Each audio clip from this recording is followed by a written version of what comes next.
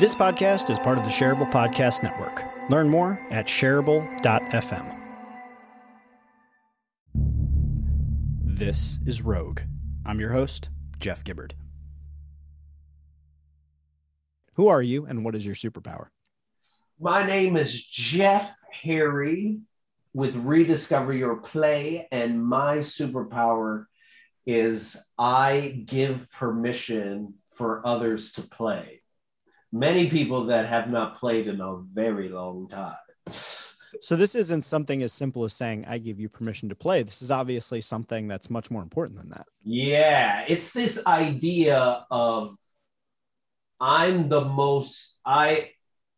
give permission through my own actions, right? So not only do I facilitate play, but it's more the idea of I'm the ridiculous person in the room. You know, I think I've mentioned this before, play is the opposite of perfection, right? And perfection's like ego and shame and looking proper. I walk into a room and I'm an idiot. I am ridiculous. I am silly. I'm wearing a freaking Lego bow tie right now. All right. You know, and I wear this, I first started wearing this as a joke. It was a dare by someone to go to a conference. And I was like, I'll just wear it. But then I realized the conference was so much better because by wearing this ridiculous thing, it gave permission for other people to be like, oh, I don't have to be my professional self with you. We can just nerd out on Star Wars and Avengers and Lego. And I would just have the most interesting conversations. So then I just started wearing it everywhere, on planes and just to the grocery store. And you just see that because this is just one example of ways in which many times I give permission for people to be like, yo, you can be your nerdy, weird, strange self. That's who this is the no judgment zone. You know why? Because this is the nerdy zone. I love it, man. I love it. I am a fan of people who do what you do. I remember once I went out to a bar with friends of mine and I was wearing a bathrobe because it was a costume party. I went as the dude from The Big Lebowski. Mm-hmm. And you could just feel when we walked in and all of us were in costume. But when I had the robe on, people, it struck up so many different conversations. Right. And I go to networking events and I wear superhero shirts. Right. And it's to the people who are feeling kind of stiff and stuffy, oh, this guy's probably really easy to talk to. Right. You have a t-shirt on. You're not trying to impress anybody. Yeah. I hate all that stuff. All that, it's so crazy when you go, because we're going to be going to conferences again soon, right? Have you ever been at a conference where everyone's stiff at the beginning, super stiff, especially the vendors, right? Mm-hmm. And then by the end of the conference, man, vendors are giving away everything. In the beginning, they weren't giving away anything, and people are all of a sudden connecting and talking, but it's like high school all over again. And if you go in there and you're the first person to lift the veil and be like, let's not do high school, everybody. Let's just not, because none of us liked high school or it wasn't that enjoyable. So why are we bringing back that trauma? And let's just not take ourselves so seriously. It gives a lot of freedom for people to all of a sudden be like, oh yeah, I can be real. Yeah. All right. So you have this superpower that gives people permission to play. Mm-hmm. How does that make the world a better place? Why is that superpower important to the world? I love going to the quote from Howard Thurman, don't ask what the world needs, ask what makes you come alive. Because what the world needs is for more people to come alive. And when I am truly in my flow state, getting other people or helping them rediscover their play or helping them rediscover their flow, right? All of a sudden they're doing the thing that makes them come most alive, which then is impactful to the rest of the world because then it gives permission for the next person to do the thing that makes them come most alive. And it has this ripple effect. I was saying this on a separate podcast of yours where, people are always like, well, I just want to have an impact. I just wanted to leave a mark before I leave this earth. And I think a lot of times we think we have to do something grandiose. And it's like, nah, dude, you just got to embrace your full nerdy self. Because when you do that, Like, come on. And I'll give you concrete examples. These are 3 concrete examples. I have to actually make a video about this. So this is good that I'm saying this. There was this guy named, I forgot what his name was, but I think his name was like Dogface or something like that. But he got famous on TikTok for skating and drinking a Schweppes bottle. That's it. It was a 15-second clip. This guy was down and out, really couldn't, it was just nothing was going really well for him. But at this moment when he was riding on his skateboard, drinking his Schweppes, and it was like playing this like, nice song, this famous song that I don't even know the name of it. Wait, this is the dude that was drinking the cranberry juice. Cranberry, yeah. Drinking the cranberry juice, and he was listening to Dreams by Fleetwood Mac. Yes, do. Yes. That dude went from no one knowing him to that video and multiple videos, paid for his house, paid for a house for his mom, got him out of like the trailer home that he was in. Like now all of a sudden, like all these, these marijuana brands like now sponsor him, and he just walks around and just does his thing. And like, it changed his entire life. 15 seconds. That's nuts. 15 seconds of him just doing the thing that makes him come most alive, right? A TikTok friend of mine, CSA Punch, also known, her name's Chrissy, back in like March of 2020, just started dancing in her house, right? To 90s hip hop videos. No fancy moves, nothing, just dancing because she just wants to do it. Gave permission for so many other people to do it. Now she has 800,000 people that follow her. And like, she's created this community, and now this community wants to dance together with each other. Right? Like, this is, there was last story. There is this guy named Axel who hopped on the Clubhouse last year and didn't like the vibe because it was very ego driven, but he was just like, but I still want to create on this. So I'm going to make these songs and people can go to sleep to these songs. I'm going to make this, and I'm going to call this room the Lullaby Room. And he created it, and it became the most popular room on Clubhouse. So much so that now he does a lullaby room for America, Japan, and Europe. And people hop on, listen to him and his friends play as they go to bed. That's amazing. Like, this is all people doing things that make them come most alive, just doing their thing, their weird thing. It makes no sense for why they're doing their thing, but it just resonates, man. And that's what we all need to do. I love it, man. Well, as you know, as a fellow geek, there are 3 different types of superheroes in the world.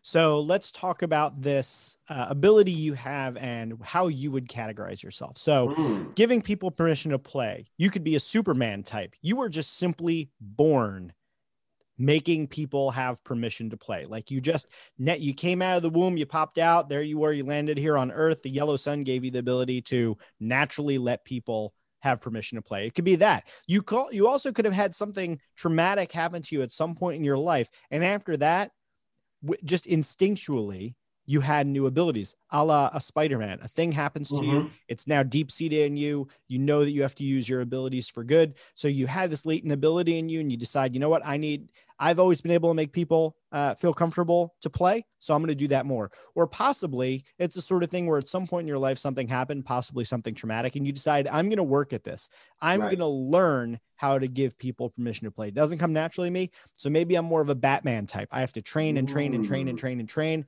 And now I've got the abilities, and I'm going to use that to make sure Gotham is safe. So you've got the born with it, the sort of, something happens to him, you get bit by the radioactive spider, and now all of a sudden you have it, or you decide to make a change in your life and learn this ability. Which of these 3 would you say you are in terms of your ability? You're not going to like this answer. Well, first off,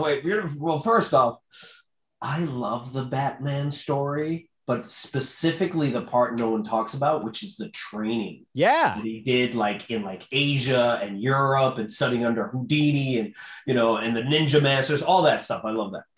So my answer, which you're not going to like, is I believe it's a combination of all 3. And I'll tell you why. Not bad. So, come on. So it's kind of a cop out, but you might like this answer better. Okay. So I think I was born with it, and then I lost it. And then I and then I basically like worked it back. And I'll tell you the story if you're open to it. Oh, yeah. And then after I was born with it, I lost it. Then I had to work to get it back. And then when I finally got it back, that's when I started doing the Batman training of like, okay, I'm all in to do more and more training to get even better at this. Right. So you're like basically saying you're Superman who landed here on Earth and affected by the yellow sun, got bit by a radioactive spider, and then decided after that to start training like that. Then forgot. Yeah, I lost it. And then somehow, luckily, the radioactive. Yeah. So let me see. Okay. So let me tell the story, but I'll try to tell the short version because I don't want to take up too much of your time. What part? Usually I do this like, so this is called this is called my most embarrassing story of my teenage years. Mm-hmm. Usually it's like 13 minutes, but I'll tell this in 5 minutes. So this is 7th grade, right? I'm so excited to go into 7th grade because everyone, like is playing, right? I'm so excited to like hang out with my friends and play. So like, I remember going to the playground that day and being like, I'm going to play Foursquare. I can't wait to play Foursquare. I love freaking Foursquare. This is my year for Foursquare. And I remember coming out onto the playground, which y'all remember in junior high. And I went to the Foursquare place and no one was there. And I was like, why is no one there? So I ran over to Jimmy and Ryan, and I'm like, hey, guys, you want to play Foursquare? And they're like, no, we're not going to play Foursquare. And I was like, okay, but then, like, I think Ryan said to Jimmy or something like that, do you know that Charlie's dating Samantha? And then do you know that, Hannah's with Bob? And I was like, so do they want to play Foursquare? Like, I'm just trying to get an idea, guys, of like what's going on. Are we playing? Is someone playing? Right. And the reality was like they weren't playing that game anymore. They were playing like this new game, which I did not know, which was the game of being cool. And apparently they had already voted on who was cool and who was not during the summer. And I was not up high on that list. So I'm like, yo, what is this game? This game sounds horrible. So I'm like, I'm not going to play this game. I'm going to go play Foursquare. No one's there every day. Go out. No one ever comes. Finally, I was like, fine, I'll play cool. I'll be cool. Fine. I'll do that. What do I need to do in order to do that? And I clearly remember someone being like, you know what you need to do? And this is when I had hair, right? And they were like, you need to grow bangs.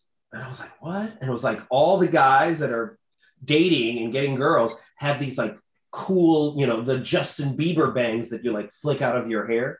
Now, mind you, I'm a black dude. I am a black Filipino dude with like a fro. And I was like, there's no way I can have bangs, but I still tried. I stole my sister's Vidal Sassoon mousse and I would put it in my hair and shove it down so that it would like cover my eyeball. It was so embarrassing, dude. And the problem was by 6th period, I don't know if you know mousse, but by 6th period, it dries up. And when it dries up, that bang turned into like a raccoon's butt that would just emanate out of my forehead. And I was like, hello, ladies. And they'd be like, oh, gross. That's so gross. And then even at one point, they were like, okay, you're going to date Hannah because she's Asian, you're Asian. Like, this was how like ridiculous and like, because this was predominantly white high school or junior high. Right. Anyway. Okay. So I dated this person. It was horrible. She eventually broke up with me because I wrote too many notes. I didn't know what I was doing. And then I remember I was like, okay, I've now dated someone. I now have bangs. Like I'm eating gum. So my breath's all minty all the time. Am I cool now? And they were like, this guy was like, no, unless you go to this pool party. And I was like, what fucking pool party? And they're like, Ryan's having this pool party. And anyone who's anyone is going to go to this pool party. I was like, okay, I got to go to this pool party. So I remember, and they were like, oh, it's invite only. We're in 7th freaking grade. So then I remember going up to Antonio, who I knew was going to the pool party. He was like, yo, Antonio, can I go? with you to this pool party. And it was just like, maybe you're going to have to do a bunch of stuff for me. So I ended up having to like get him lunch and like walk him around and like basically pass notes for him. I was just like kissing up to him so I could go. So, you know, I'm like, am I going to get to go or not? So the night of the pool party, Antonio picks me up. I am amped. I have my pool robe. I'm excited. I'm as excited as like, I'm like almost like going to Foursquare. Like I can't wait to get to this pool party. There's going to be a pool. People are going to be swimming. It's going to be amazing. And we drive up and I remember getting out and we're 20 feet from the entrance. And, you know, we get out and we start walking like it's 90210, like that slow motion walk with the, you know, towel, throwing the towel over her shoulder. And I'm feeling so cool. It's me, Antonio, and Joey Villagomez. And then we were 10 feet away. And I'm like, this is going to be the best ever. And then we're like 5 feet away. And then I see like Keith and Ron and a bunch of guys in front in an argument with like Ryan and a bunch of other people. And Keith and Ron happen to be black. And it wasn't if it was Ryan or whoever it is, but someone basically said to them, "You're not coming in here. We're not letting any niggers in this party." What? Yeah. And I remember like this, like just punch to the stomach. And then I felt as if like water like filled up to my knees and froze. And I was just like, I can't move. And it was like I was 5 feet away. And then Antonio like turns to me. He's just like, yeah, we're good. I'm like, I'm not good, dude. You're going to get in this party, but like, I'm not. And I don't know where I am. I don't even know how to get home from here. Like you don't understand. Like I'm thinking all these things. And then Antonio and Joey are, you know, go all the way up there. And we get to the front. And then, you know, Ron and them have like walked off because they're like super pissed off. I'm just sitting there. I'm like, I got to get into this party, dude. And Antonio and Joey like look at the guy, and the guy like looked at Antonio, looked at Joey, and then like looked at me and was like, you know, is he black? And they were like, no, he's Latino. And I just was quiet. I was just like, I just got to get in. I don't care where I get in. I'm just going to get in. And I remember they were like, all right. And they were so nonchalant, you know, how they did it. They were like, yeah, like, but for me, it was everything, just getting accepted. So I remember walking across the threshold into the door, right? And everyone's talking and everyone's like, you know, it's like a party's going on and all these cool people that I wanted to hang out with. And I remember as soon as I walked across, I felt like I left myself back there. Like I abandoned myself, like on the street. And then I remember going into the pool because no one was playing. No one was in the pool. And I remember going into the pool and just sinking down and being like, this is the loneliest I've ever felt. And then from then on, right after that, I was just like, I am never going to try to be cool again. I'm just gonna play. And what I did was then I ended up going to my basement, kind of like a basement like this, and I just started making up games for myself and just hanging out alone. And then some of my friends found out that I was like hanging out playing like video games and just doing nerdy stuff in my basement. And then they started coming over because they also didn't want to be cool. And then what ended up happening was then my place became the place where you didn't have to be cool. It was the one place where you could be your nerdy, weird self. Which actually, I think made it cool. Which actually, yeah, exactly. And then the ironic part is I do the same thing now. I do the exact same thing now, dude. It's just like, and that's just how it played out because I was like, I can't do this no more. Like I just can't. So your origin story is that basically you were someone who liked to play as it was. Mm-hmm. Then you had this traumatic event where play basically was rejected and you felt like you had to walk an alternative path. You walk the alternative path and you come crashing into the realization that you left your authentic self behind and decided it was time for a change to embrace my true self. And you decided to start doing that. Yeah. And that brought you to the point where you started to embrace play. And then later on, as you went through other stages in your life, you got to a point where you started to like really train on it and learn how it worked at a deeper level. Yes, almost as if I left my inner child on that stoop. And then I realized how important my inner child, my intuition was. And then since then, I've been doing all these things to not only just heal the inner child, but build a relationship with it. And then basically helping others to be like, yo, your inner child is where all those answers that you're looking for. Whenever I say like, you know, all the answers that you need, you already have, you just simply need to play enough in order to figure them out. That's your inner child. So now let's talk about that, because the part of we're at the critical juncture here in Rogue, which is where we're going to talk about how your superpower works. Mm-hmm. And what we really want is for people to be able to walk away from this episode knowing how to let others feel comfortable playing, while also hopefully giving themselves the space to embrace play. But how can people walk away from this episode understanding the secret of that superpower? How does it work to give people permission to play? So you have to first understand why you don't play anymore, right? And just to give a brief context, the reason you probably don't play is 148,000 no's. What do I mean by that? By the time you reach the age of 18, you've heard the word no approximately 148,000 times, according to certain studies. And you've heard the word yes between 8 to 10,000 times. Wow.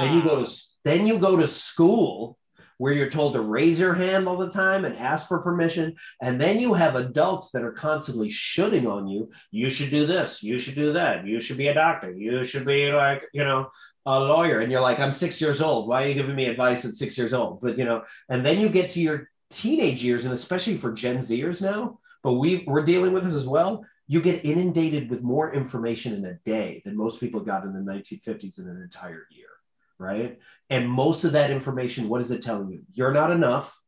Don't play. Keep buying stuff from Amazon and keep binge watching Netflix. That's it. Like, just keep consuming. But the one thing you should not do is be you. So that's what you're up against. So we first have to like give ourselves a certain level of empathy of like, you know, why do I not play? And don't play shame. Like, don't shame yourself for not playing. But then, and I think I mentioned this earlier. Well, wait, before we get to the next step, yeah, actually break that one down real quickly if we could. You discover the reasons why you don't play. It's probably a lot of the different things that you mentioned. Mm-hmm. Once you uncover that, maybe this is the next step. What do you do with that information? How do you address it?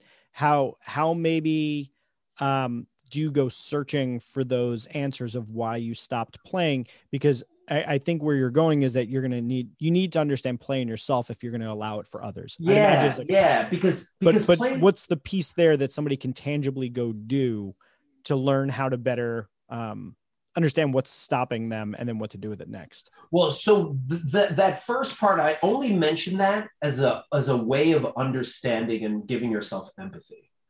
Really, of just being like, let me not beat myself up for being like not playing correctly, because there's no such thing as playing correctly. Like, and remember, I define play as any joyful act where you forget about time, right? Where there's no purpose or result. So anything that brings you joy could be play. That could be reading, that could be skydiving. Like, it's whatever your thing is, right? But then the step that I was going to get to next, and this is where we're tapping into the inner child part, is, and I mentioned this before on another podcast, is the idea of getting bored. And what I mean by that is you have to identify, you can't play in an anxiety-ridden state, right? So you have to first identify, okay, what soothes me? What calms me down? Because I can't play when I'm angry. I can't play when I'm sad. Okay, let me see what actually, so, I have a lot of great ideas when I'm like doing a bubble bath or I'm showering. I have a lot of great ideas when I'm writing, I'm doing morning pages. I have a lot of great ideas when I'm like on this random walk getting lost or dancing in my house or making a TikTok video, whatever the thing is that actually soothes you. And then once you soothe yourself and be like, okay, I'm calm. Okay, I'm relaxed. I'm fully present in this moment. Maybe it's meditation, whatever it is your thing.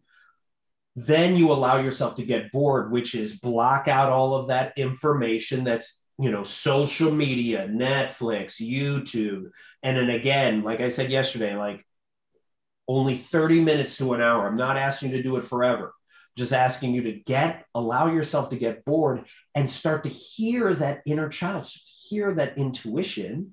And it's going to start whispering these nerve-sided ideas, these ideas that are going to make you nervous and really excited. And also be like, that's kind of crazy, you know? And you actually start to do those things. So maybe it really is like, I'm going to walk up to this stranger and talk to them. Oh, I'm going to email this person I've always wanted to email. I'm going to go do an open stand-up open mic. I'm going to start a podcast. I'm going to make my first video ever. Like whatever the thing is, whatever the crazy idea is, you do it, and you don't do it for the result. You do it because this is the challenge to allow for expansion. It's this idea that now you're playing in this pool of uncertainty, and you realize what fear is, right? Fear, the acronym of fear is false evidence appearing real. And you realize like everything that you've always wanted is on the opposite side of that fear, right? You know, as Will Smith would say when he went skydiving, you know, it's just like all the stuff we've always wanted is right there. But we have to sit in that pool of uncertainty in order to do that. And the more you are listening to your inner child and actually doing what it's suggesting, the more you start tapping into it and the more you start tapping into your play.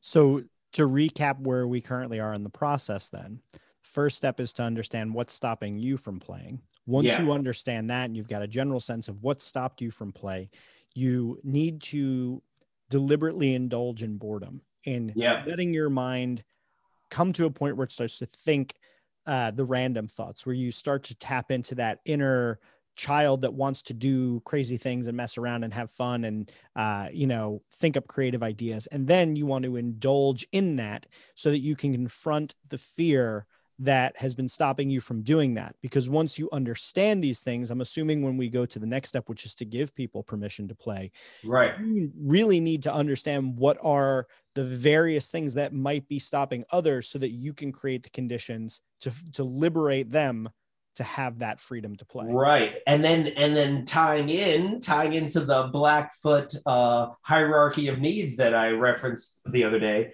is now you've hit on your self-actualization stuff, right? Now we're going to try to get into community actualization. So this is another thing you can do with your friends to help you find your play as well.